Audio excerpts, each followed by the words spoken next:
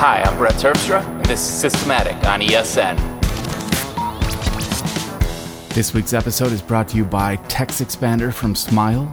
You can find more information at smilesoftware.com/Brett. My guest this week is Aaron Dowd, podcast editor, producer, YouTube personality, screencaster, writer, online instructor, or soon to be. How's it going, Aaron? It's great. The only thing I take objection to there is YouTube personality. I'm not one of those. Okay, it does sound like you're trying to be viral. You produce YouTube videos. I do. And you did one on input gain, and it was a whole YouTube video dedicated to getting your gain right before you get down to mixing, which I was very appreciative of and learned from. It helped you? Yeah. That's exciting, man. First, I got to say thank you for letting me come on the show. I've been a fan for a long time, ever since I heard Merlin Mann talking about you. Well, I don't even know how many years ago it was. You were this mysterious guy in the background, and then eventually you started a podcast, and then everything was awesome. But back to writing and podcast producing. One of my favorite things to do is help people make great podcasts, because they really changed my life in my early 20s. So I'm happy to write tutorials and blog posts and screencasts and videos to help people make great shows. So I had this discussion down as our last topic before the top 3 picks, but I kind of feel like it's a natural progression right now. Oh, okay. So you are known by choice as the podcast dude. Yep. And that is your podcast about podcasting, which is an intriguing phrase. Everyone kind of chuckles. And I know, I get it too. It's like, oh, it's so meta. Yeah. But it's true. I don't know that it's meta as much as it is just, it could go either way. It could be useful, or it could be meta, which would be less useful. But yours is useful, and you actually you have a deep appreciation for podcasts and a desire to help people make them better. And I think that's a noble calling in a world that is rapidly becoming overrun with mediocre podcasts. Yeah, I like to think this one's a little above mediocre, so I can say that with some air of dignity, but. Well, one of the it's a lot of times it comes down to personality and the person doing the show, because almost any podcaster, I think the best ones are ones where people like you talk about things that they're passionate about, or things that they care about, or problems that they're having, or they share stories that are interesting to them. And those are the kind of shows I really, really like. And I do love helping people make great shows. I got into all of it actually because I actually wanted to be a musician. I wanted to be a professional drummer when I started getting into my late teens and early 20s, and I didn't know how to make money with that. So I was just working some crappy jobs, and I figured like I could teach myself how to do something from a job on a laptop, so I could make money on tour. One of the things that first came up when I started trying to figure this out was web design and graphic design. So I got into that, and I was listening to a lot of podcasts to learn stuff about, you mentioned this earlier, the nerd bubble. Yeah. So it was just really cool to hear people like Merlin Mann and Dan Benjamin and yourself eventually talking about the tools that you use and how you're more productive and all this stuff. And we'll actually talk more about later we're going to talk about focus and I think both you and I and Merlin Mann suffer from ADHD. Yeah. Is that fair to say? I have actually clinically proven it. You have. I have not. Not yet, but every time you talk about yours, I laugh because I feel some kind of weird kinship, and I've learned a lot from both of you guys, that stuff that's really, really helped me feel better and improve my own lack of focus and all the problems that go along with that. But anyways, back to the story. I was also learning audio engineering because I wanted to record the bands I was playing in, very DIY punk style, because nobody I knew had enough money to afford a good studio. And I knew that there was relatively affordable audio equipment, and it was getting better all the time. You could buy an audio interface for $200, a couple of microphones, and make a record. So I started teaching myself that stuff just using podcasts that I was listening to, YouTube videos, blog posts, and things like that. Well, there was a show I was listening to called The Shop Talk Show, which is a show Chris Coyier and Dave Rupert do about web development. And I loved the show, but they weren't really doing too much editing, and the sound quality wasn't super great. So I just reached out to them and I said, hey, can I help you guys edit this? Because I've got a little bit of experience with audio programs. I had Logic at that time. And they said, yeah, sure. Yeah, we'll give you some money. You edit the show. That'll be great. I was like, wow. So I turned it into a business. And 3 or 4 years later, now it's my full-time job, and I love it. And I invest a lot of my time in listening to what people are struggling with when it comes to making a podcast, and then just trying to help them, trying to explain and create tutorials and just walk them through step by step all the different steps, because it's a lot of work. So when you edit a podcast for someone and you find it dull, do you point out to them? Oh, that's a tricky subject because sometimes. Okay, here's why I ask. I feel like it's in your personality to immediately want to improve something you don't think is all it could be. But at the same time, I feel like you take a very professional approach. You've edited some of my podcasts.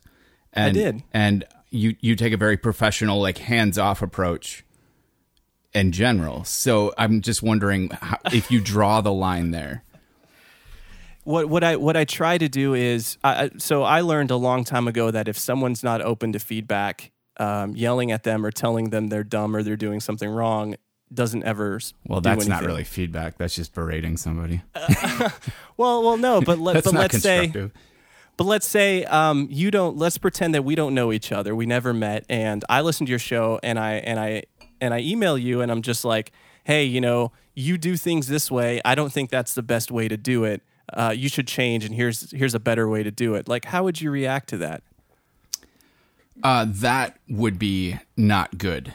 But that's because that's just bad form for constructive criticism. First, you have to point out what's good. And then say, but here's one area that I think could improve, because then you've opened the conversation as an actual feedback and not just a criticism. Gotcha. And that does make sense. So the way I always try... See, we're both learning. The way I always try to approach it is if it's someone I have some kind of relationship with, if it's someone I know, and I can see that they're trying and they want to get better, and they're just not quite there, then I'll reach out to them and say, hey, I really like what you're doing, and this is great, like you said, but this microphone you're recording too hot. You got to turn the input gain down a little bit. You need to get a pop filter. You need to start recording your guests, start having them record local files and send them to you rather than just using the Skype recording, because you're getting a lot of drops and distortion and all that stuff. So I do try to help the people I work with. But a lot of the times, if I hear a problem, I'll just write about it. I'll write a tutorial about it. Or if someone comes to me and says, hey, this isn't working out, what am I doing wrong? I answer their question, but then I also turn that into some content. And that I have the same approach. I feel like solving a problem, A, it's because I forget. But B, it's because I feel like the time I invested in solving a problem is way more valuable if it solves other people's problems too. Yes, if everyone can benefit. Yeah, and that's never been like something I've written down as a mission statement, but from the day I started blogging, back with the Circle 6 blog, which was mid-2000s, I immediately recognized that I wanted everything I figured out, even if it was dumb and everyone probably already knew it, I wanted to put it out there. And that was immediately successful. People like having problems solved with a simple Google, and if you're there on Google, you get traffic, and then you can start making money. It took me 6 years to start making money on blogging, but now I got to ask you, how did you do it originally? So you're putting out content, blog posts, and what was the next step? To making money? Yeah. Getting enough traffic that people would want to sponsor, or that if I ran any ads, like sidebar ads, that there'd be enough traffic to actually get a click-through payment on that. And I've never overdone that. I have one ad. I've never run more than one ad on the site, and I'll have weekly sponsors, and sponsors won't sign up if you can't make Don't it worth get the their traffic, while. Yeah, it's true. So yeah, But at some point you also switched to products, right? Not switched, but also started making products. I guess my initial recognition came from an app I wrote shortly after switching to the Mac in 2000. And that was Mood Blast. I've talked about that before, but in the era... I've actually never heard of that. Okay, so to summarize, this was in the era when there were 100 different microblogging services and Twitter hadn't risen to the top yet.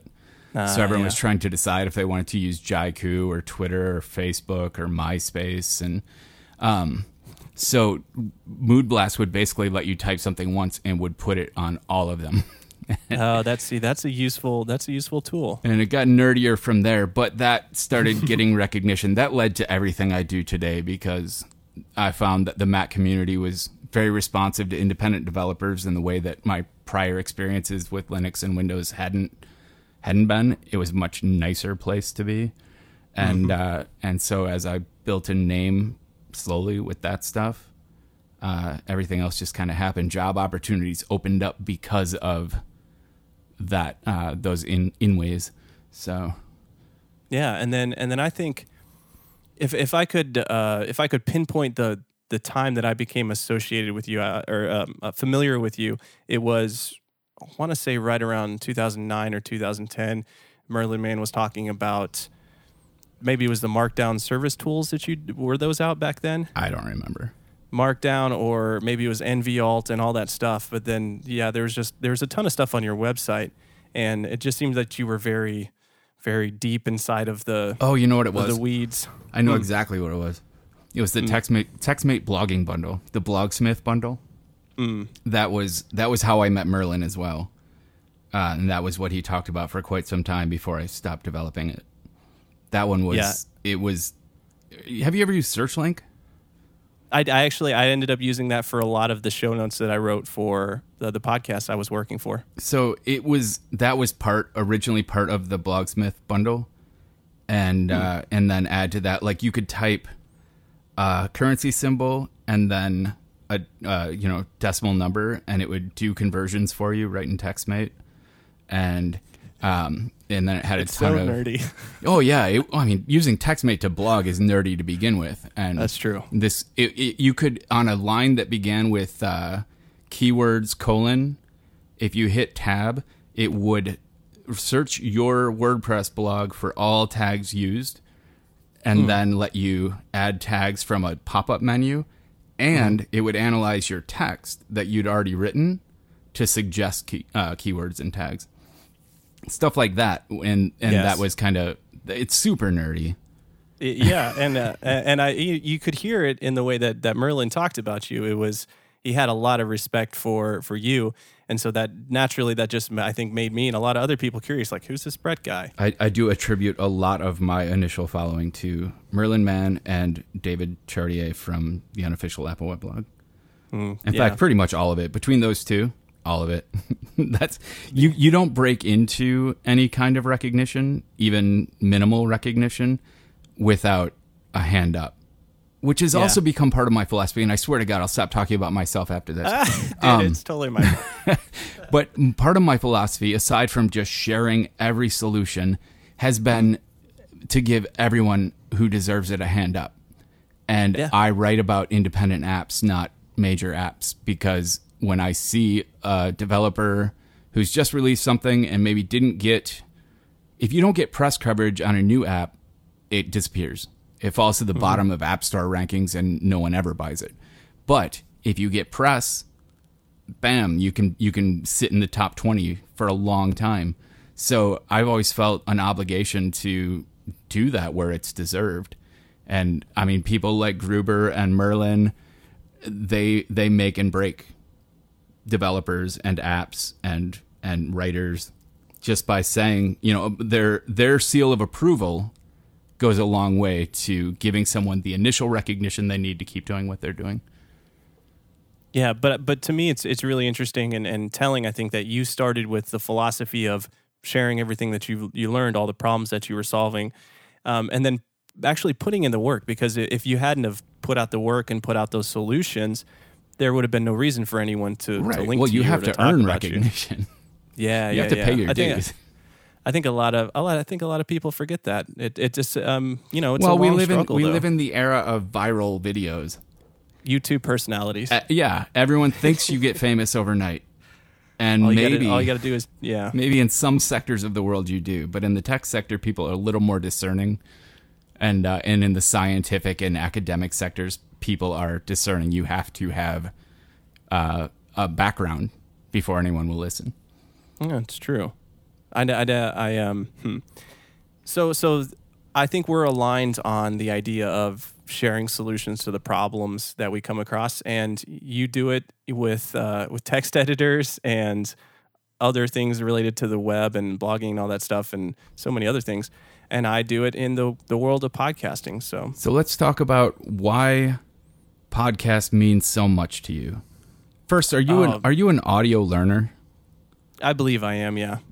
I'm not. I read a ton too, but I don't. I really only learn by doing, which makes me a little bit handicapped in these areas. But what about podcasts makes them so?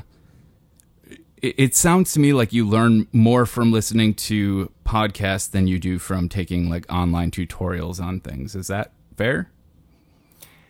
For some things, podcasts are really fantastic for certain things, and I think for me they were a window or a door into a world that I previously had no idea existed.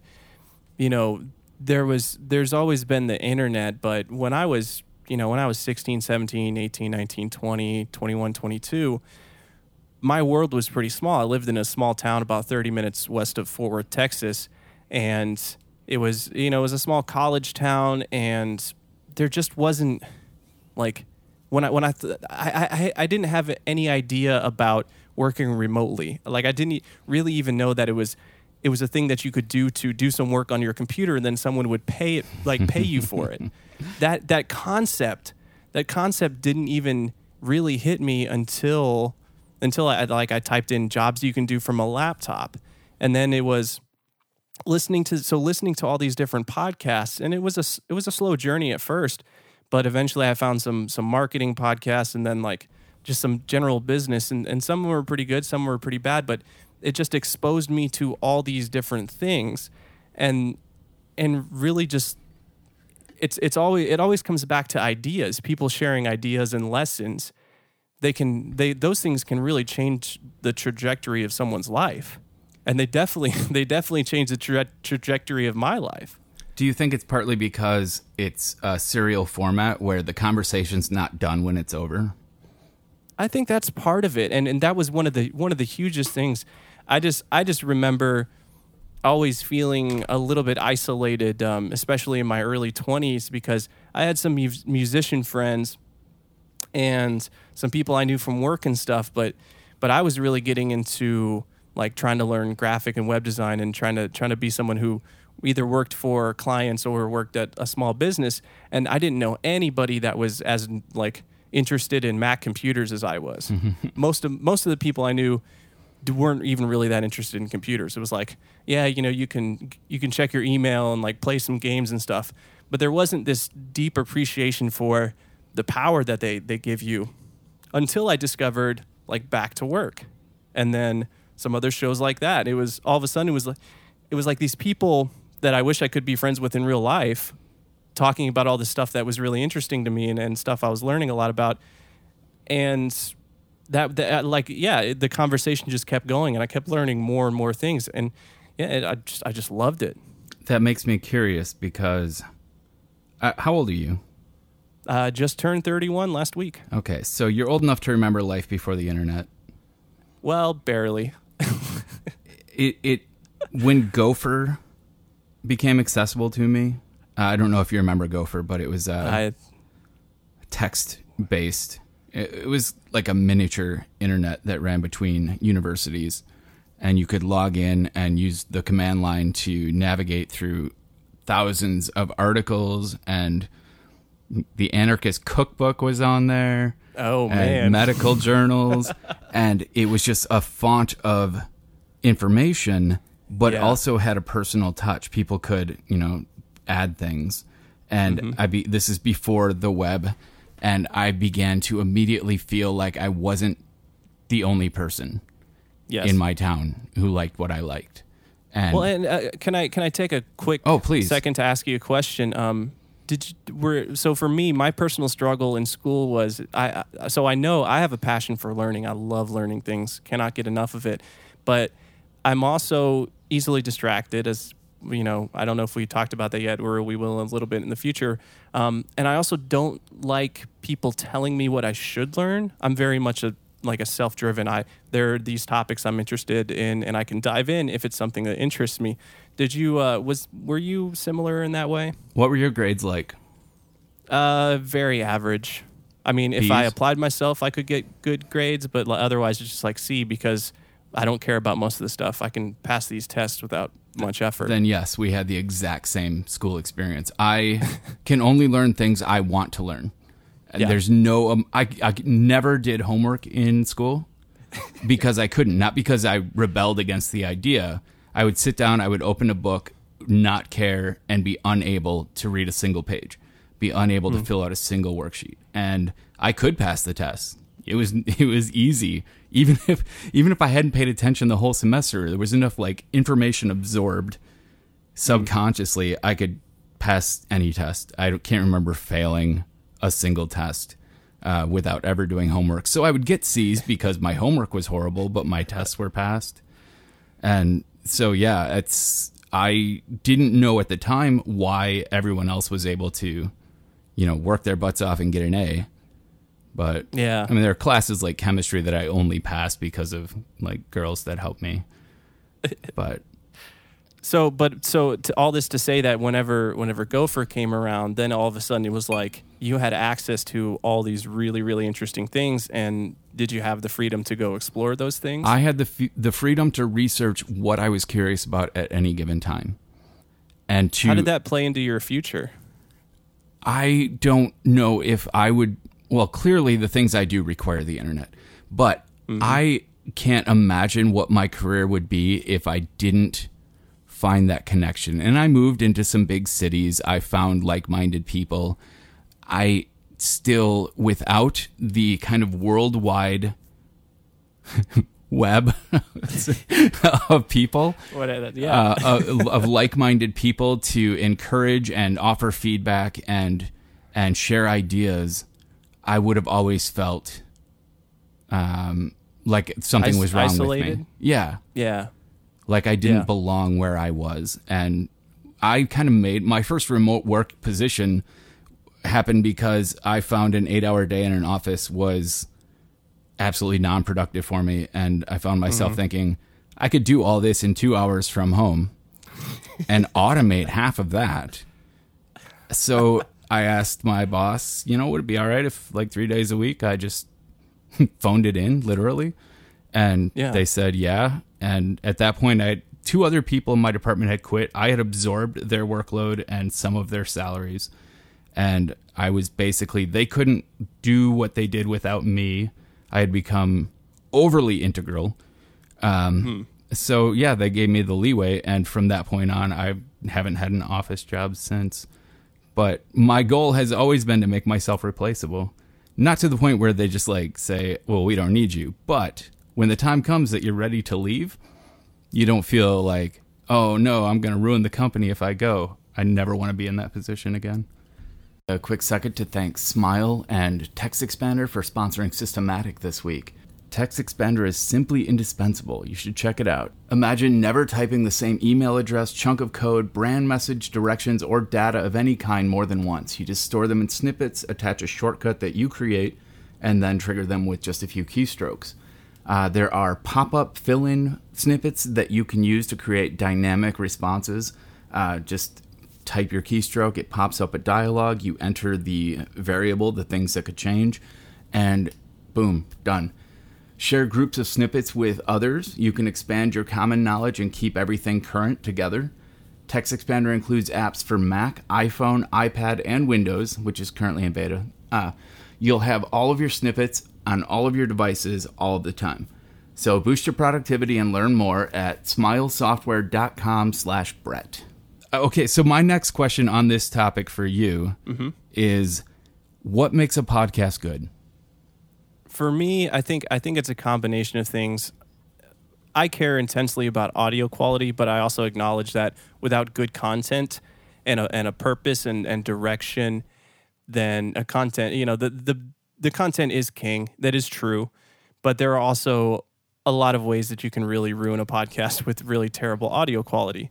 Yes. So one thing that I think a lot of people get wrong is not knowing who they're creating the podcast for, or not knowing their audience.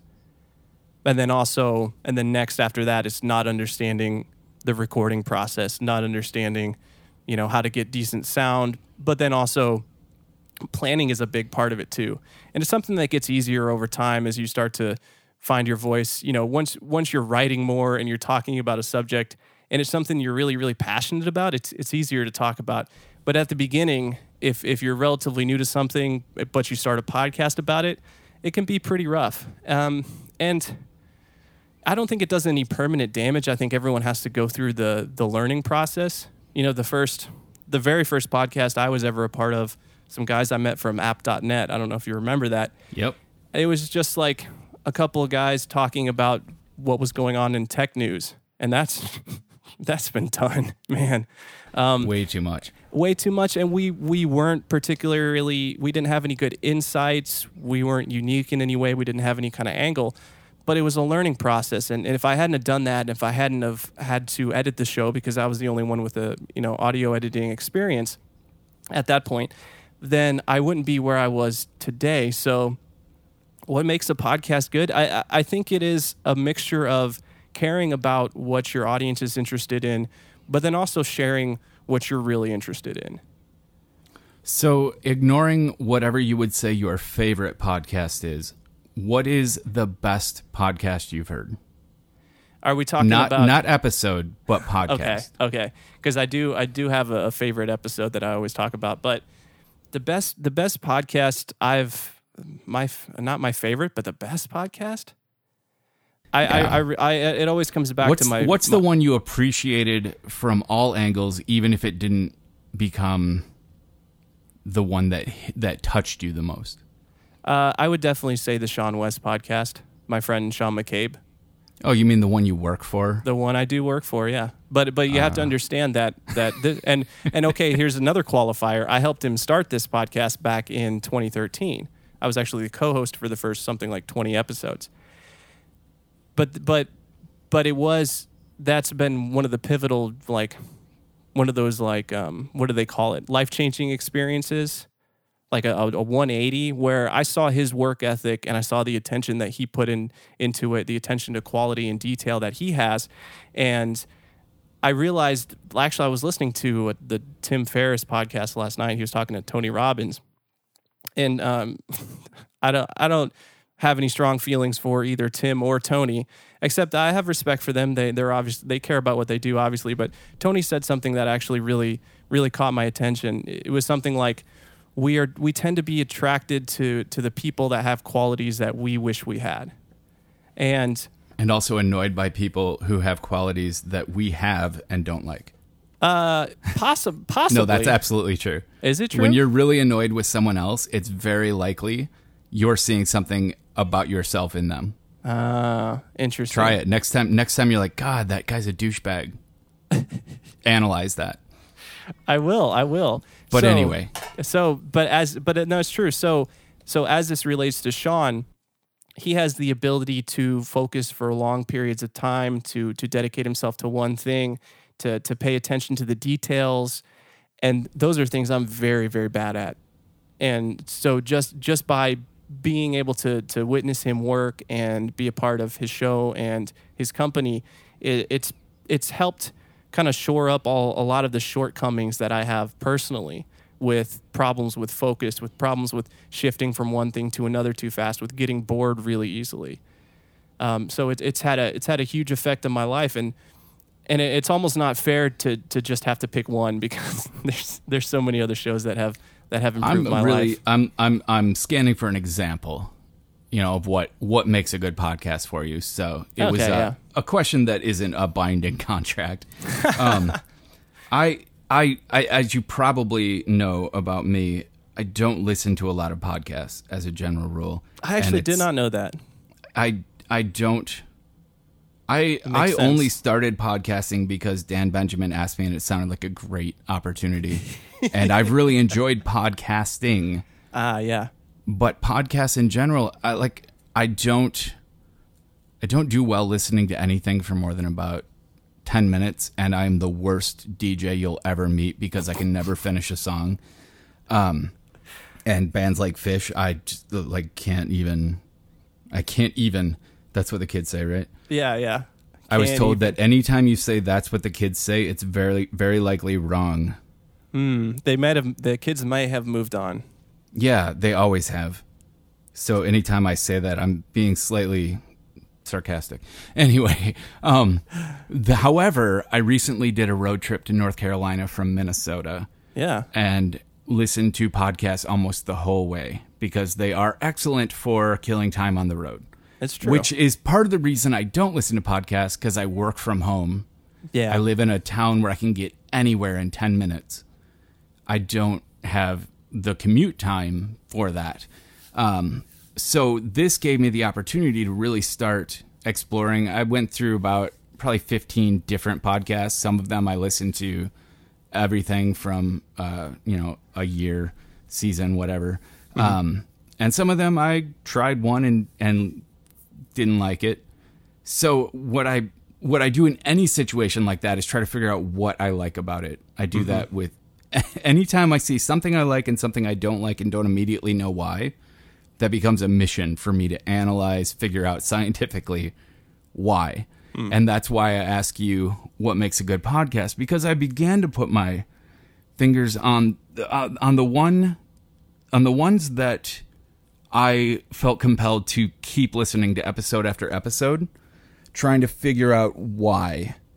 And the best explanation I've come up with so far is that I like things that have, I'm going to say story. And I don't mean story in the sense of like Serial, which was amazing. I listened to that whole first season on this road trip. And it was great, but it wasn't what I consider a podcast. Podcasts seem far more informal and prone to changing every week as far as theme.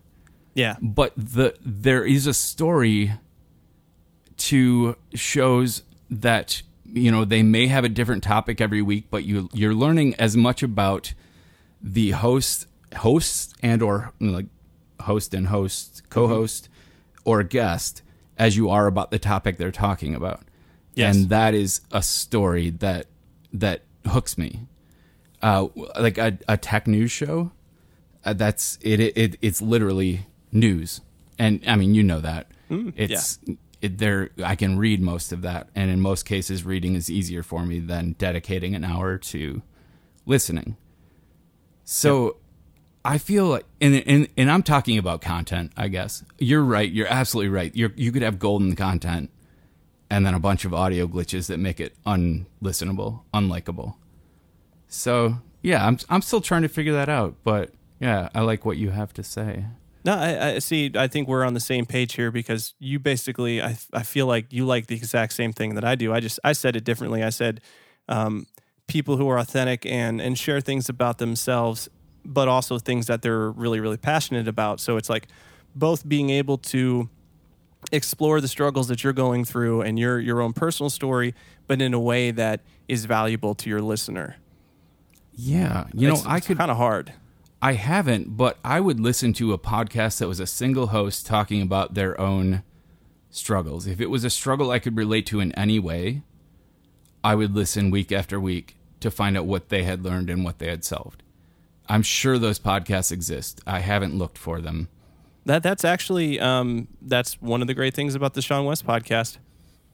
Sean's been he's gone from independent dude. He used to He used to have a web design company with just another guy, a partnership, transitioned into hand lettering, transitioned into making an online course that did really well. And then he built a small company, like hired 5 or 6 people, then like learning how to deal with that and the struggles that go along with that.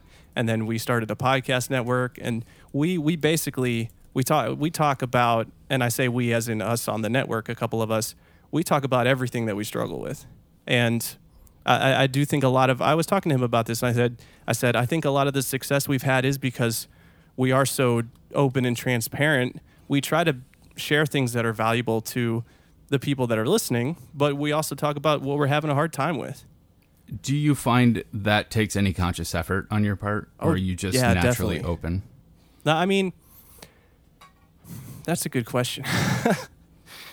I am naturally open. You know, when you put out your casting call for this podcast, there was part of me at first that felt like I wasn't really qualified to be on this show. And even though we got to hang out at a coffee shop one time when I was in your state, and we had a good conversation, I still feel like, you know, almost this feeling of unworthiness, and like, I don't know if I have anything that his audience will find valuable.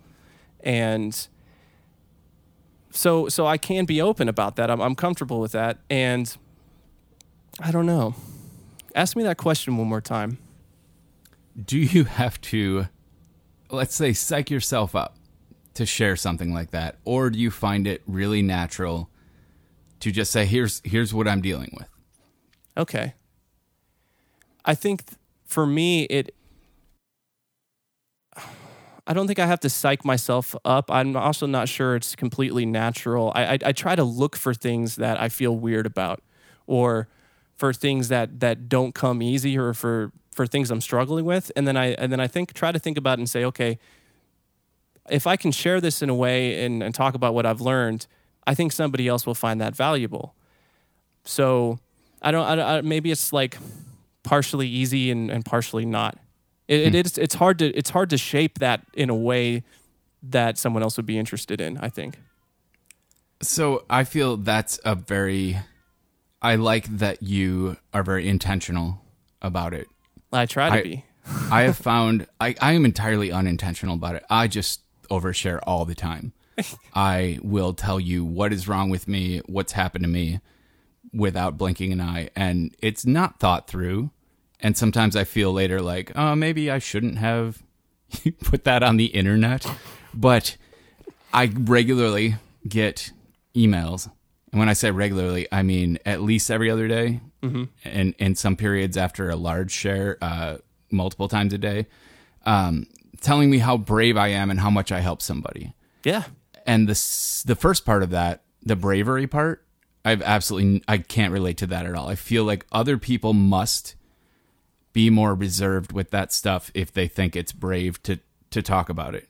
For me, it's just foolish, impulsive personality. But the second part, the fact that it helps people, is very encouraging. Yeah. If me being me can help anybody, that's you can put that on my tombstone. His foolish, impulsive nature helped me with whatever. I'm totally into that. Yeah. Well, I would love to be a cautionary tale. Well, maybe that is actually a good term to describe what I try to do. That's funny. I see. Here's what I think.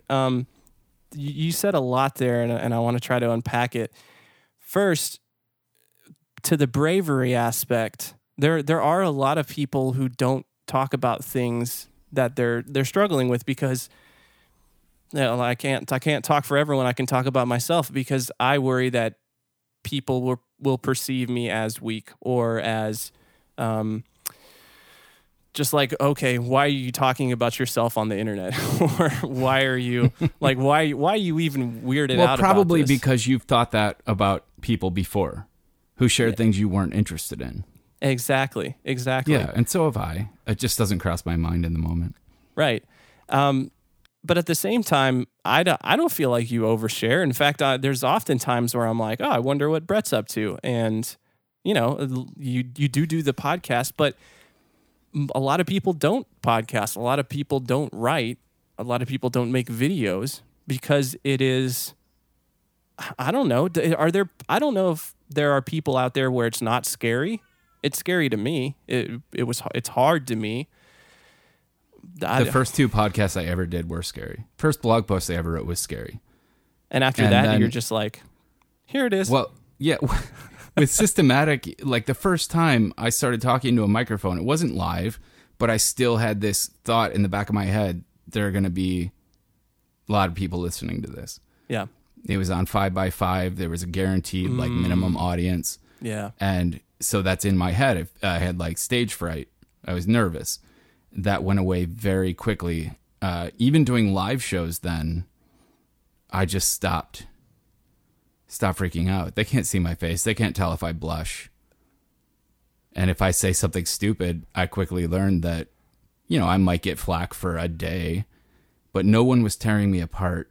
With blogging, I eventually, once I got to blogging on the unofficial Apple weblog, and there were, thousands of people within the first 15 minutes reading an article, and there was open comments, I did get torn apart. I did get eviscerated a few times, and I took it very personally. I have a thin skin. Yeah. Part of my personality that I can control, but I can't stop the immediate reactions that I have. Yeah. Emotionally anyway. I can stop, writing responses.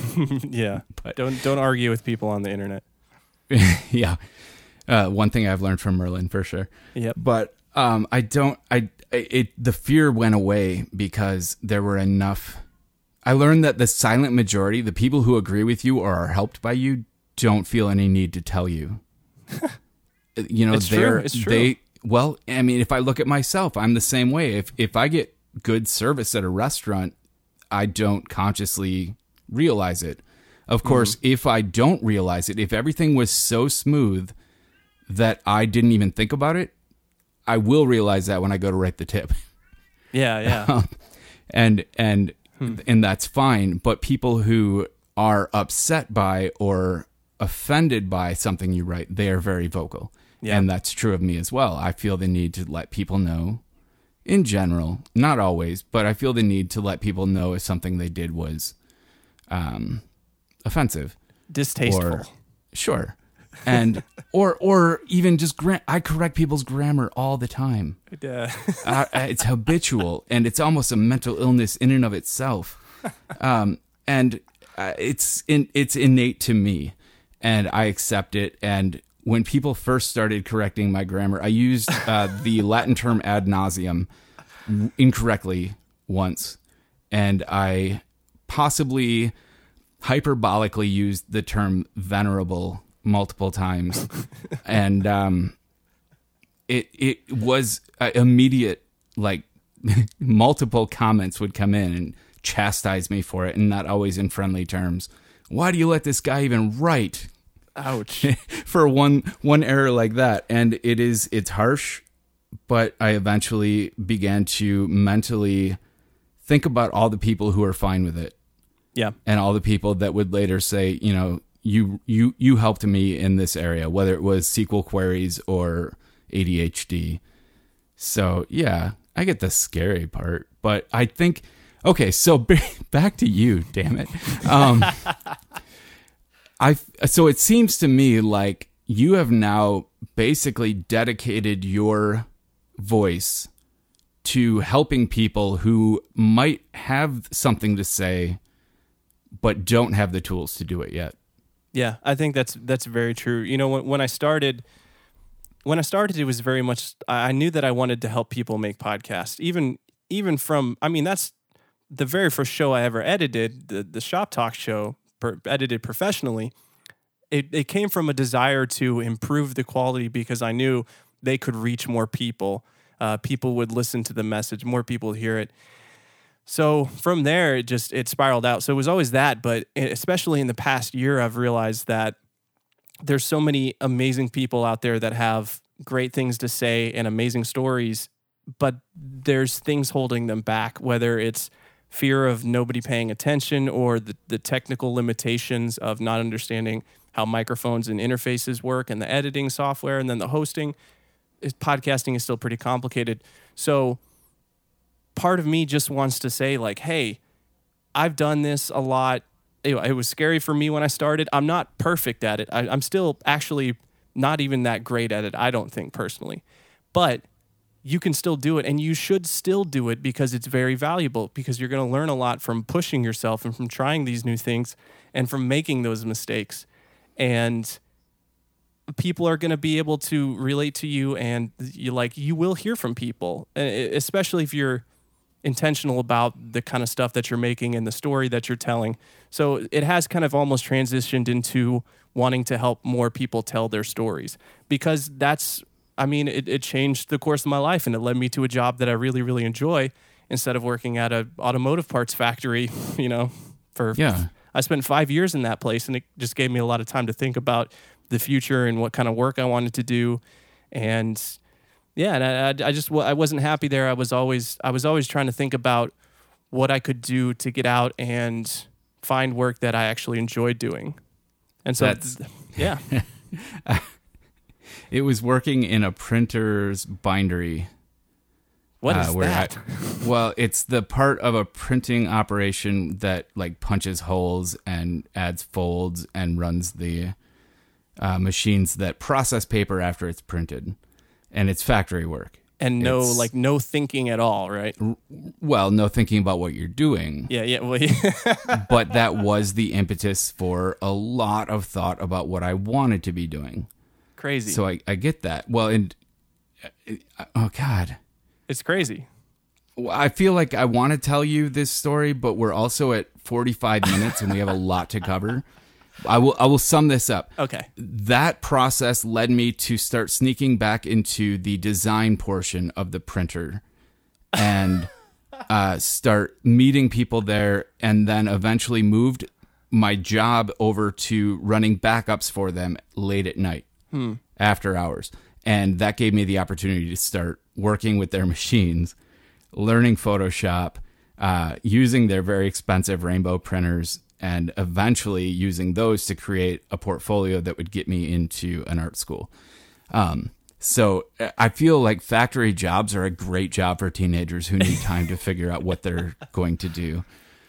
Was it Roderick that said that we should send all the kids to, what did he say? Like to build roads up in Alaska or something? I don't remember. Oh, that guy. My memory has been horrible. Getting worse, but I'm working on that. Well, he said that on a podcast, and you don't listen to podcasts, so I actually do listen to a lot of Roderick on the Line. Okay, then I haven't listened to. Show. Is it Roadwork? What's the one he's doing with? Yeah, Dan? It's Roadwork. I haven't listened to that yet. Either. But I do. Roderick and Merlin together.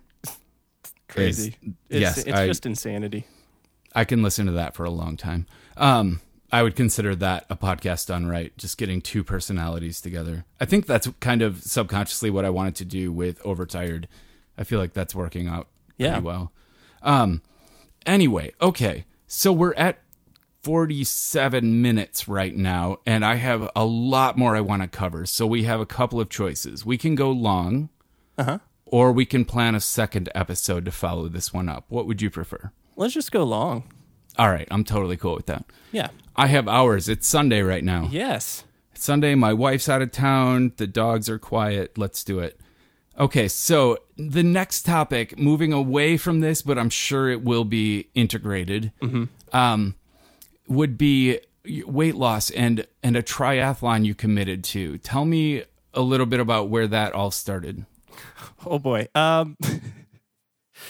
It all started with the end of a relationship that happened at the end of December of 2015. Oh my God, I'm going to interrupt already. Did you read the How to Lose Weight by Getting Your Heart Broken? Yes, I did. Okay. I don't know if I don't remember when that came out, but that hit a little close to home. Okay, please continue. But it's definitely true. So I think there are people cope in different ways when they lose somebody they really care about. Some people go crazy and party. Some people like go healthy and work out and almost like an FU to their ex. I decided to go that way. I decided to be healthy, so I started waking up early and running or biking, just exercising, eating healthier, just to lose weight. I had a lot of pent up frustration and anger and sadness. Oh, on top on top of losing this girl I really cared about at the end of 2015, the month before my dad had passed away. And so there was, I'm old enough to handle, but there's still a lot of emotions. There's still a lot of feels. A lot of grief going on, yeah. A lot of grief, a lot of just like, wow, this really sucks. This year turned out kind of terrible. So I just started exercising as a way to feel better and to get out some of that energy. And it led to a lot of great things. And then someone saw me posting pictures of running and bike riding, and they said, "What are you doing? Like, are you going to do a triathlon or something?" I was like, "Yeah, sure. I'll do a triathlon." That's biking, swimming, and running, right? Okay, cool. And then, of course, the only triathlon I'd ever heard of was an Ironman. So I was like, all right, I'm going to do an Ironman.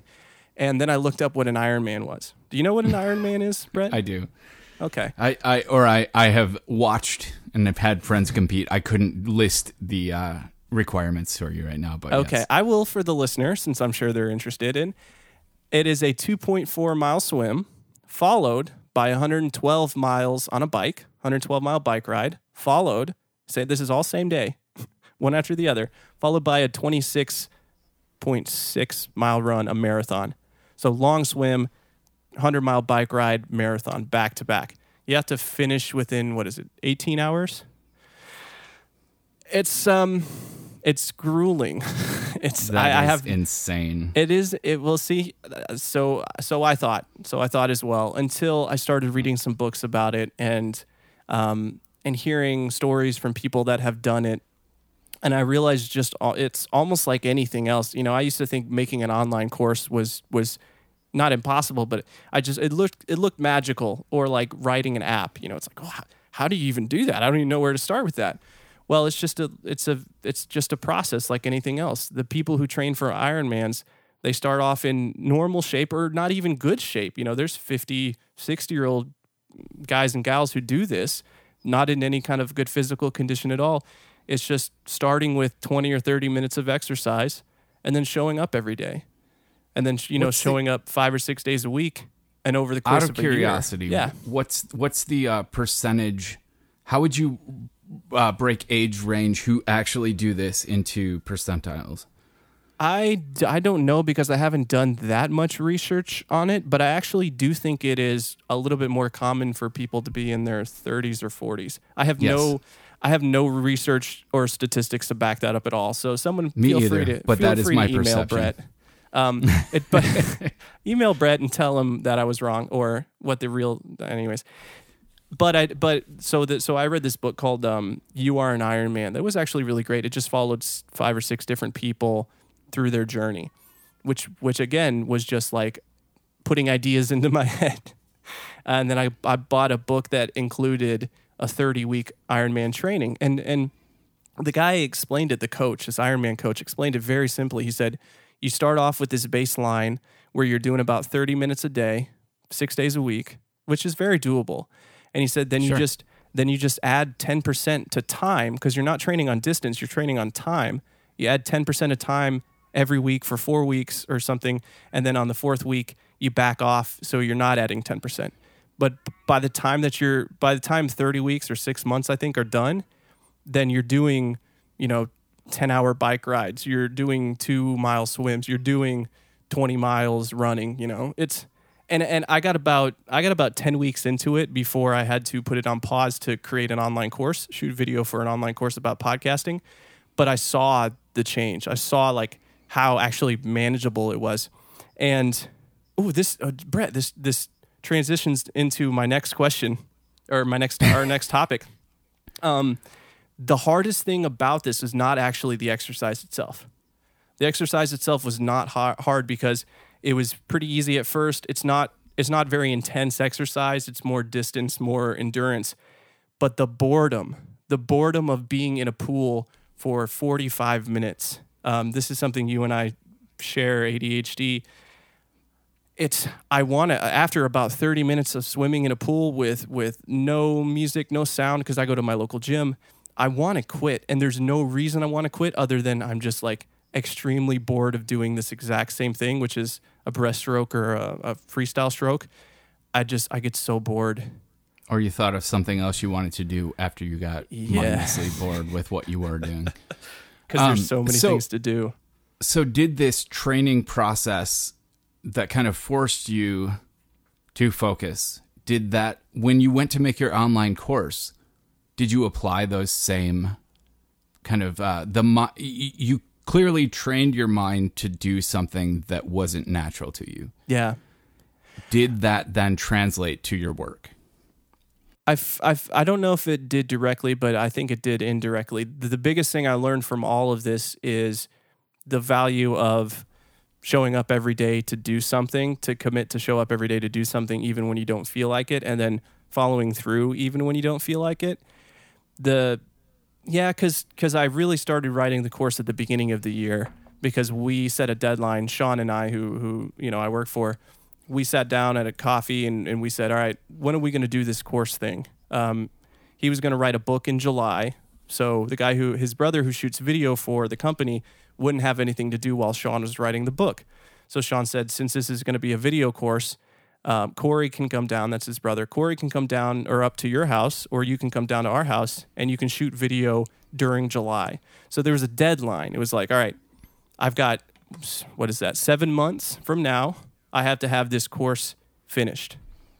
So I just started writing, and I did a little bit for the first 5 or 6 months, but about 2 months before I realized time was running out, I was like, oh, can I curse on the show?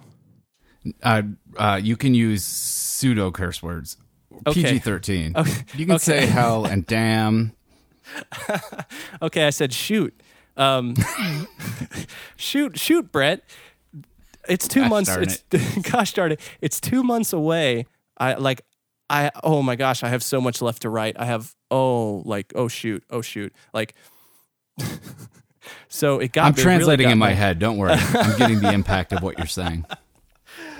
It just having that deadline and then getting close to running out of time, just like if I signed up and paid $500 or whatever it is to do an Ironman next March, I'd start working now, but I guarantee you by January or February, I'd have to be intense. I'd have to say, okay, now I really got to focus because this is happening. So setting big goals. Yeah, it's like I set a big goal to do an Ironman sometime in either 2017 or 2018. Probably I'll do 2017. Oh boy. Committing publicly to things. But setting the deadline, that tied into setting the deadline to do this course. So that was a long way to say that, yes, it did help a lot. But I really, to sum it all up, I really learned that committing to showing up every single day and then just taking things one day at a time, like 1 hour at a time. It's so hard for me, though. It's so hard to not stop doing things. It's running and biking are not so bad because I can listen to podcasts. I can switch to music. If I don't feel like listening to anything, I can turn off the phone for a couple, But swimming is just, you're in this pool, you're just doing this one thing. I don't know. It's hard sometimes. For the record, I have seen solutions for swimming. I could get a Bluetooth speaker. Yeah, or they make some kind of earbuds that you can wear under a swim cap comfortably if you feel like wearing a swim cap. I'm going to look into that. And then transmit from, you have 33 feet, so you can put something on the edge of the pool. Yeah. It's not like a 50-meter pool. But anyway. So can we talk about you again for a second? No, first I want to ask how much weight you've lost. Okay, rough. So when I started, when I got broken up with, I think I was 195, 196 pounds. Jeez. And I'm sitting at, and I'm 5'11", so I guess that's fairly normal. So, so I'll tell you why I'm laughing after you finish. Okay, I think I know. So at my best, which was July before I put training on pause, I was down to 173. So just over 20 pounds. That's awesome. Thank you. Currently, I'm at 178 or 179. Yeah. Yeah. So I'm 6 foot, which is 1 inch taller than you. Yeah. My target weight, according to the charts, would be 195. I don't know how my target weight would be the same as your starting weight, but I was up to 240 last year. I've been there. And I don't think you've been to 240. I've been to 250 at one point when I was really 21 or 22. Interesting. I've been cycling, Brett. I started at, so high school I was skateboarding, playing drums a lot. That was great.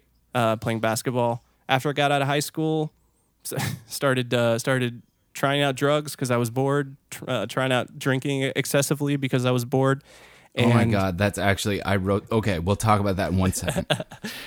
So I got up to 250 by 21. By 22, I looked at myself and said, oh, this isn't good. Got down to 170 by the time I was 25. And then from 27, I started playing in a band, playing out a lot, doing a little bit of touring. Got back up to 195 and stayed at 195 for the past couple of years until the beginning of this year when I got back down to this 170s. Well, congratulations. Well, thank you. Hopefully I can hold it this time. They found with the people who were on The Biggest Loser first season, most of them have returned to their original weight or heavier. Oh, and man. As a result, they did some studies with these people and others that showed that once you hit a certain weight, your body decides that is your natural weight. And if you lose weight, especially if you lose a drastic amount of weight, the body shuts your metabolism down in an effort to get back to what it thinks is a healthy weight. And it becomes a nature-based predestination that requires constant work. And for me, I went from 240, now I'm at 207. Nice. And when I get to 200, that's when I promised myself a couple years ago, if I hit 200, I'm allowed to buy a new mountain bike. And, nice. And I am actually in a physical condition at this point that I feel like a mountain bike would be useful to me. Like a nice big fat tire. You've got some trails by your house, right? Oh, a ton. Miles of them. Amazing trails through the bluffs, which are basically miniature mountains. They're awesome. It's beautiful up there, yeah.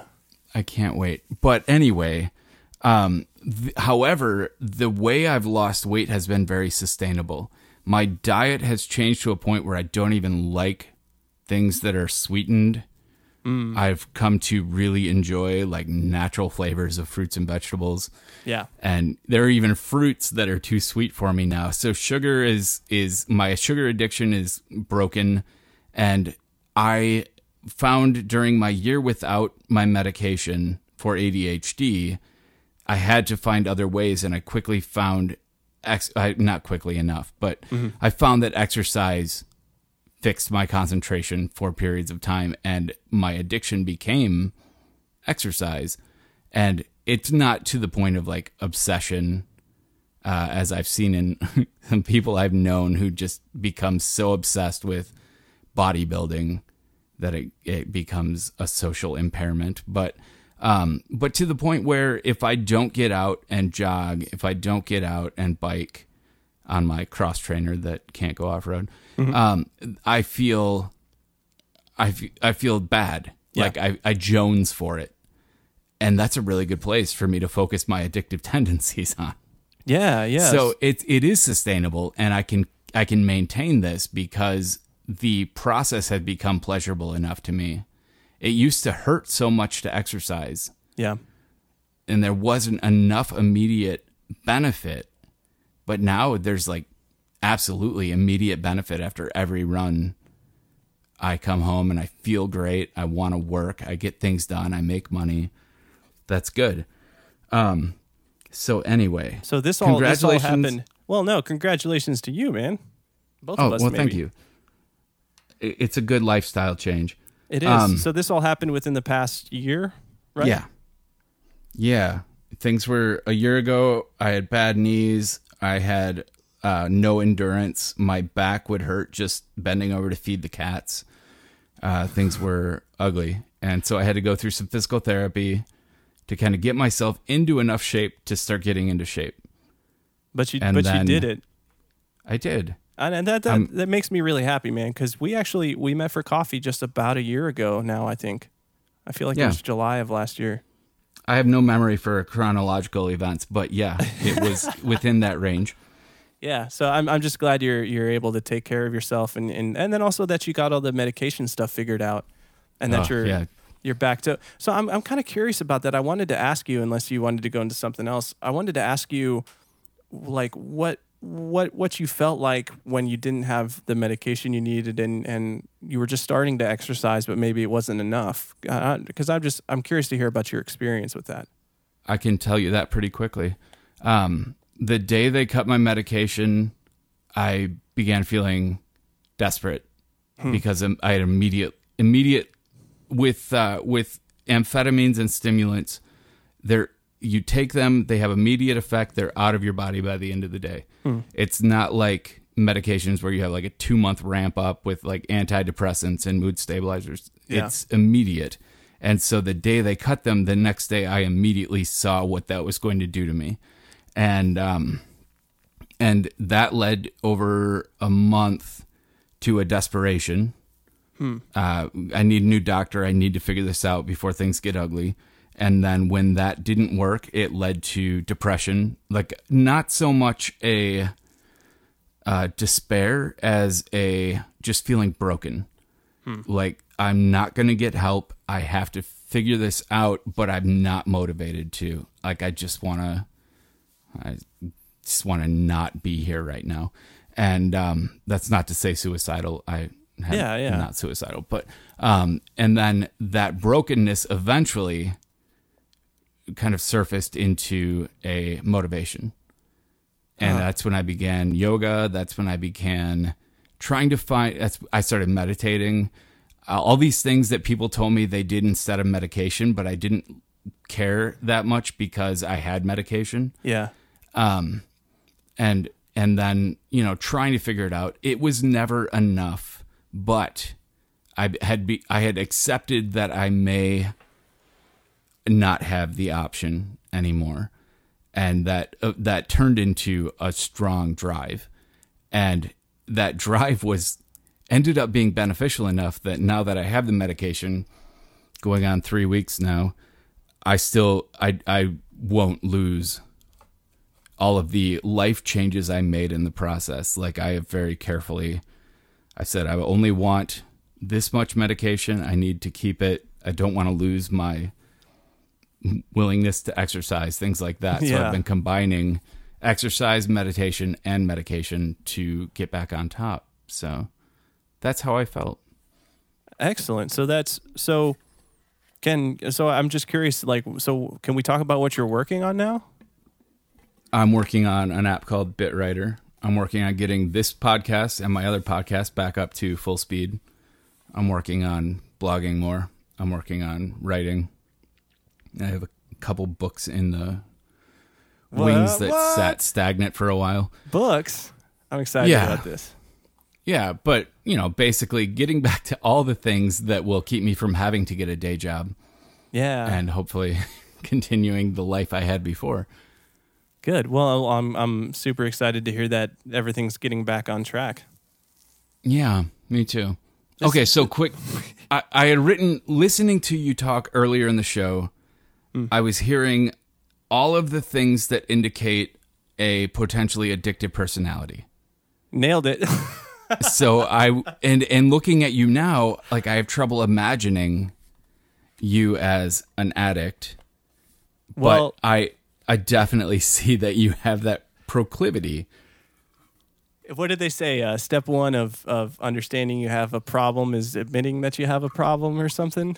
Step one of recovery. Of recovery, yeah, yes, solving is admitting that you have the problem. Yeah, it's definitely true. It's so easy for me to, like, if I'm gonna drink, I'm gonna drink.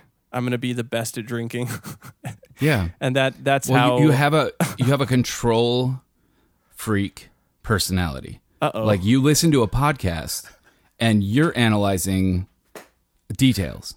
Your favorite podcast is one that you help produce. And this is not a criticism.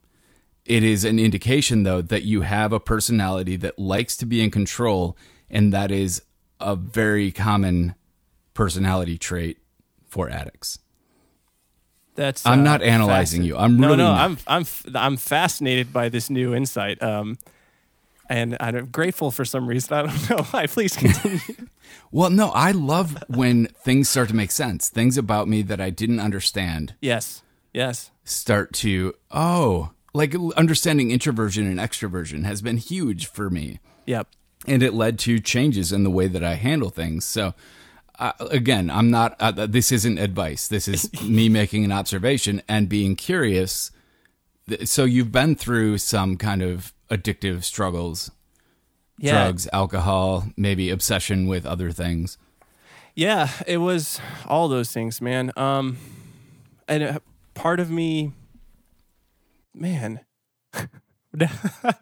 Okay, so let's just. Can I be brutally honest, Ben? Please do, Brett. It's. I don't want to give my whole backstory though. Let's just say when I was 17. I had my first love, right? You fall in love with the redhead, and she's beautiful, and you just think it's the greatest thing in the world. Sure, it's puppy love. I was a teenager. Sure. But I was all in, man. I was like, this is it. I'm going to do everything. Didn't work out. Just devastated me. I didn't know how to cope with that. We don't even talk about the fact that I come from a large family and I was homeschooled my whole life. We didn't bring that up. There's so much to this story. So there's so much to this story, but that's the start, right? Like that is when this thing that I just wanted so badly for that relationship to work, and it didn't, regardless of what I tried, which makes total sense. Yeah, I want to be in control of this thing. Then it was just like, all right, what do I do now? Well, first start smoking cigarettes. Well, that's cool. That's something new. That's something exciting. Then it starts smoking pot. Well, this is interesting, and it makes me feel chill. Sure. So great, start doing that. And then alcohol is kind of fun, right? 19 years old, 20 years old. It's like, how much alcohol can I drink? A lot, 18 shots of Jaeger in 45 minutes. So that is definitely, those are signs. I feel like you would have been a really good addict for harder drugs. I am scared to death of needles. That makes sense. And that's probably in the long run a very good thing for you. That's a good thing for me. And I did spend some time around people who were into meth, and I just did not enjoy those people at all. They're just not good people. And the reason that I was a really good heroin addict was it was because of the control. I would meter things. I would discover my limits. I would push till I found the limit, and then learn to get as high as I could without dying, and could be very much in control in getting myself to that point. And it was all it was controlled, and I didn't die. I cannot say the same for friends of mine, but that control freak personality, I mean, I began my whole life, since I was 12 anyway, chemicals began to be how I controlled my mood, the way I felt, the way I saw the world. I used chemicals to augment myself in a very controlled way. I'm not saying I didn't, especially with alcohol, I didn't go overboard. I did quite a bit. Alcohol seemed safe enough. Most people don't die from blacking out, but at some point you get too drunk to drink more. Yeah, but that's where Coke comes in. With Coke, you can drink twice as much then. I shouldn't tell you that, because now if you ever fall back into that, you're like, I know what to do. I won't. This is something I just had this thought earlier. We were talking about all this stuff. It all comes back for me realizing that there are many ways in which I'm broken, and I'm very, very curious about finding out how I maybe not solve or fix, but just understand and really just try not to make the same mistakes again. And I think that's part of the reason that you and Merlin both resonated so much with me, because you're both very willing to talk about the ways that you're broken and what you've had to do to try to overcome it. Yeah, so that's it. It all just comes back to me being like, I'm fascinated when someone, like when you point out that, yeah, like I have an addictive personality, and that's something I'm aware of, but then also I'm a bit of a control freak, because this is like, oh, this is exciting. Like I'm someone thinks that they know another way in which I'm not aware that I'm broken, and this is really exciting for me because I'm learning. Which I can love relate. to do. It sounds weird, but I can totally relate to that. Yeah. All right, so let's maybe get to the top 3 picks, should we? Yeah. We'll do these pretty fast. Okay. I will let you go first, one at a time. Okay. First, I just wanted to say that. Well, what am I trying to say here? First, Shure Beta 87A microphone. So this is a microphone that I've heard Marco Arman recommend. I picked one up a few months back, and I recently started podcasting with it. I'm podcasting with it right now, and I'm a huge fan of it. For the price, it's $250 new, which is maybe a little bit more than some mics that some people use, but less than some of the mics that some of my friends use and some of the mics that I've owned. But it sounds really good. It doesn't pick up a lot of background noise. It just sounds great. So, and you can find deals on that. If you search either eBay or Reverb.com, which is a used store. I buy a lot of stuff from GuitarCenter.com, their used section. I think I got this mic for $90 or $100, and it's great. So Shure Beta 87A for podcasting. Awesome. I am always interested in microphones. I'm still using the C01U Pro from Samson, which I own. I own a Yeti Pro, Rode Podcaster. I like this one better, and it's $80 retail price. But yep. Yeah, I'm always curious. Plus, I tend to give mics away. Yeah. If I don't love them, I give them to people who say, "Oh, I was thinking about starting a podcast. Here you go." Yeah. All right. Your pick. So my first one's going to be exist.io.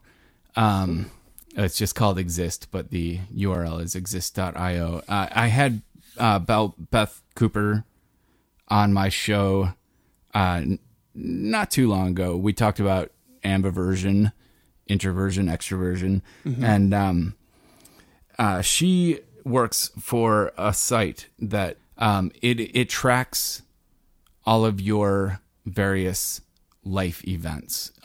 It integrates with Fitbit, the weather, Last.fm, so you can see what music or how much music you listen to, and figure out when you were most productive or whatever your goal is to be.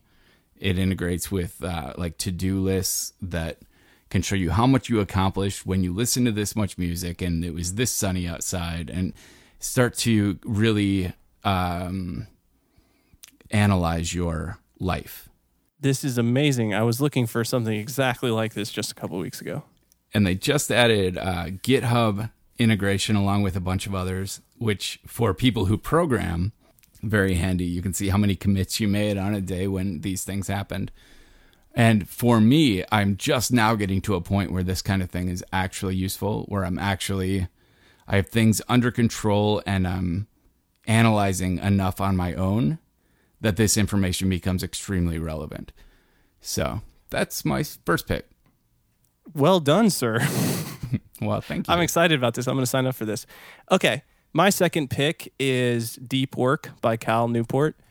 This is a book about really focus and being intentional about how you spend your time that really helped me a lot this year. I got it on audiobook, and I've listened to it 4 times through since the beginning of the year.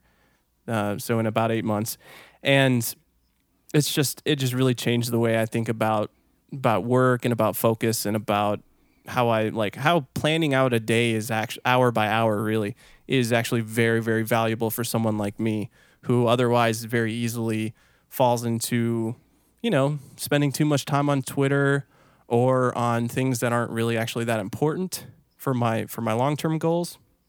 And since I struggle so much with sitting down and working on something challenging like writing a course or creating a video, it's more than about 30 minutes and my brain goes, you should do something else now. And it's very hard to overcome that. But I've found that knowing that I've got the whole day planned out from 7 in the morning until 6 o'clock at night, and I've got time for everything, it's like, okay, well, I know I'm gonna have time to read later, so let me just stay focused on this thing that I'm doing right now. The book's just full of great advice and is really a game changer, I think. So deep work. I may have to check that out. I think you'll love it. I've always been intrigued by the idea of that kind of planning, but every time I've tried it, my brain rebels against it. Yes, mine did too. And it could be a technique issue. Well, it's hard to say. Maybe it was something about the way he explained it in his book, or I don't know. But you're a bit of a control freak as well. Oh, sure. So I think I don't know. For me, it was like, I don't like anyone else telling me what to do, but I love being able to tell myself what to do. Absolutely. So that's the point of being a control freak, to be in control. Oh, man. All right. So my second pick is going to be Launch Center Pro, which everyone else in the world already uses. I don't. But I never got into it until the features they added for iOS 9, which now gives me, I can put the app icon in my dock on my iPhone, and I can force touch it and have 4 distinct actions, which gives me basically an extension to my dock. So now I can open drafts, create a new draft, add a new test to OmniFocus, or a new event to Fantastical, all from one button. Ooh. And it adds a Today widget. So at the top of my Today view of my notifications, I can have actions and applications that I can quickly access from a drop-down. Predictable list. I like when you swipe into Spotlight and it suggests apps. I'm kind of amazed with how often that's correct, but this gives me, I always know which button's where. And then additionally, the actual app itself can be extremely handy as a launcher, which is what it's good at. I'm gonna have to check this out because I have been enjoying. So I'm on the iOS 10 beta. I don't know. Is it on iOS 9 too, where you pull down and then you get these suggestions for recent apps? Yeah. Yeah. I really enjoy that now. Yeah. Yeah. There are actually a lot of the features in iOS 10 are kind of brilliant. Some of them are even things that never existed anywhere else, although some of them are things that Android had. And anyway. Yeah. This show isn't about that. Androids? about the benefits of various operating systems. Okay. All right. So what's your third? Third pick, I will go ahead and say the Best Self Journal. And this is a small hardback journal that has, like, on the left side of the page, hang on, let me grab it. I actually want to describe this properly. Okay, so on the left side of the page, it's got the hours of the day listed out. So from top to bottom, 6, 7, 8, 9, 10, all the way down to 9 at night. And then it's also got a few other things on the page. On the bottom of the left, if you're looking at this journal when it's open, left side of the page, bottom is this morning I'm grateful for, and it gives you a list of 3 things to be grateful for. And on the right side, on the opposite page, it's got goals. So it's got a little section where you can write some goals, long-term or short-term, I guess. I always do long-term. It's got a little inspirational quote.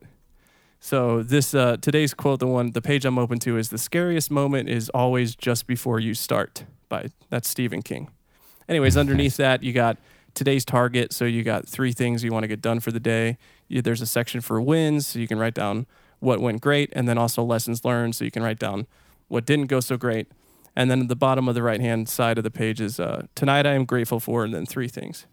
So I really like this journal. It was especially valuable at the beginning of the year to help me stay focused on the things that I want to get done. And I found that finding things to be grateful for every day has been really, really great for my mood, my mindset. But then also writing down 3 goals every single day helps me really, really stay focused on them. And for me, it's for a long time now, months and months, it's been, well, it used to be like finish Ironman, finish this course, lose 20 pounds. But I actually switched it to be verbs, I believe. So now it's like write, and then in parentheses, finish course, exercise, get in shape to do the Ironman, and then eat healthy. So they're just kind of like, I just write that down every single day, and it helps me stay focused. So I really like that. But today I actually was listening to a podcast, one of the guys on the Relay FM, Canvas. They were talking about OmniFocus again, and I used to be a big OmniFocus user. I kind of got out of it sometime last year, but I wanted to get back into it today. And then I also started playing around with the built-in calendar app on my Mac. Yeah. So I switched to Dayview, and I realized that it's actually really easy to plan out your day inside of the calendar app. So I don't know. The self-journal is kind of expensive. I think it's like $35, which is kind of ridiculous for what it is, but I also really like it. But so I might start doing the daily planning thing and working with OmniFocus and then calendar. So I do kind of like digital versions of paper projects just because they're so much more malleable. But did you know that the gratitude list, writing 3 things you're grateful for, is part of every 12-step program? I actually did not know that. It is also the greatest thing I got out of 12-step programs. Yeah. Was the gratitude list. And even if I don't write them every day, I think them. And realizing, like taking a moment to say, what am I grateful for? Especially on those days when you're like, everything sucks. I'm not grateful for anything. Yeah. And forcing yourself to find 3 things, it adds a certain humility and purposefulness Yes. to every day. And I 100% know how beneficial that can be. Yeah, so check out the journal. But I would encourage it. It's kind of a system. Like if you read deep work, then you're going to start thinking about how you should intentionally plan out your day. So Nice. All right. So my last pick is kind of potentially gross one, which I believe this company has handled really well. Okay. You may have seen a YouTube video advertising the Squatty Potty, and the YouTube video focuses on ice cream and unicorns. But what it actually is... Are you okay, Brett? Are you Yes, having... Okay, you're fine? So I've had IBS since college, and I have found ways nutritionally to deal with a certain amount of it. But the Squatty Potty, it's a little thing that goes around your toilet, and you can move it forward when you need it, and it puts you in a position that makes the entire bathroom experience much better and more useful. And I will not go into detail, but I will say that it is worth the $25, and I can't imagine anyone not benefiting from it. I don't know what's funnier, the fact that we're talking about this on a podcast, or that I actually know what you're talking about, and that I've actually read about the benefits of being in a position squatting. Yeah. Oh boy. No, so I guess I'll have to pick one up and try it. I swear to God, it's worth it. It's a difficult subject to broach, but people always ask me, what's that thing around your toilet? And I'm happy to explain because nothing offends me, really. It's just life. It's just life. Yeah, and everyone I've explained it to is like, oh man, no, that makes a lot of sense. Yeah. So we'll leave it at that. Sounds good. I feel like you're going to have to come back at some point because there are still things that I wrote down. We have much to discuss, but This has been a very good hour and a half here. Thank you for having me, man. I will say you are one of the things I'm grateful for. Ah, thanks. So you're on Twitter as Podcast Dude. Yep, at the Podcast Dude. Oh, the Podcast Dude. I'm sorry. And then your website, is there a the on the website too? Yeah. I wrote it down wrong. Thepodcastdude.com. I actually own podcastdude.com as well. It's just redirects. That's just smart. That's good business. Yep. Is there anywhere else you want to mention, or can everything be found through your website? That's pretty much it. If you type in Aaron Dowd or the Podcast Dude, you'll see all the things. I'm mostly active on Twitter and on my podcast. Awesome. Well, thanks for being here, Aaron. Dude, it really was an honor to join the ranks of the people on your esteemed podcast. So, I'll say it again, man. I'm super glad that you're doing better, and I'm excited to see all the stuff that you do this year. And I apologize to you and everyone for talking so much about me, but I do blame you partly for that. It was actually my plan. I really just wanted to come on to hear what you've been up to and how things are going. So, did you hear the episode featuring or guest? I can't remember how Moises titled it, and it was brilliant. But it was the one where Merlin Mann basically came on and became the host. Yes, and interviewed me. That was great. That was great. Well, see, okay, so here's the thing. If I can be totally honest with you, I mean, I love Merlin. You've had a lot of other great guests on, but I listened to your show because it's you. Because it was like Brett Terpstra is doing a podcast. Like, I want to hear what Brett Terpstra thinks. So I totally think a lot of your listeners will appreciate you talking a little bit more, because I don't know, you're a cool dude. That's all I'll say about that. I appreciate that. Thank you. All right. And that was episode 167 with Aaron Dowd. And hopefully I'll be back in 1 week instead of 2. I have a bunch of guests lined up. And also, as mentioned earlier in the show, there's an open systematic casting call right now where you can just record 2 minutes of introduction about yourself and upload it. You can find that at brettterpstra.com/audio drop. There will also be a link in the show notes where you can find a little more out about that.